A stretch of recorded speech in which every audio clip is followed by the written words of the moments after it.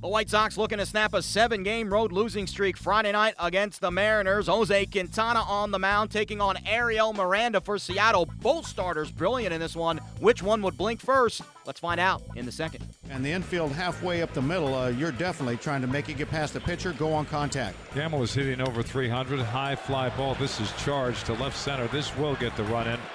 Garcia runs back, makes the catch. Valencia coming home. Sacrifice fly, RBI. 1-0 Seattle. Garcia waits in the 1-2. Struck him out swinging on a changeup, and then he'll do it. He's got 9 strikeouts.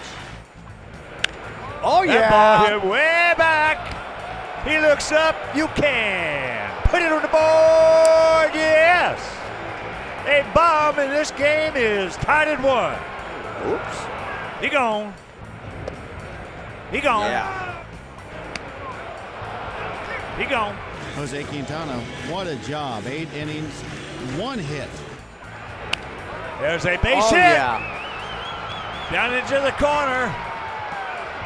He made a mistake, and Melky made him pay hitters 2-1. Good guys.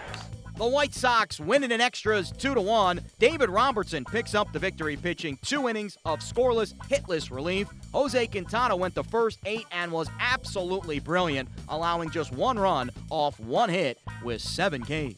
David Robertson earned the win out of the bullpen as the White Sox snapped a 4-game losing streak Friday night. Here's the closer talking to reporters about his performance. Yeah, we've been fighting real hard. We just hadn't been able to pull one out. We had a good opportunity, and I kind of squandered it out there on the mound. I didn't make enough good pitches, and you know it feels good to really get one tonight. No, not at all. We always come to the ballpark ready to play. We play hard. You know, no matter what happens, we got a good group of guys in the clubhouse. We get along well, and I think you haven't seen the best that we can play yet. The series continues Saturday. Mike Pelfrey takes the mound for Chicago against Giovanni Gallardo for Seattle.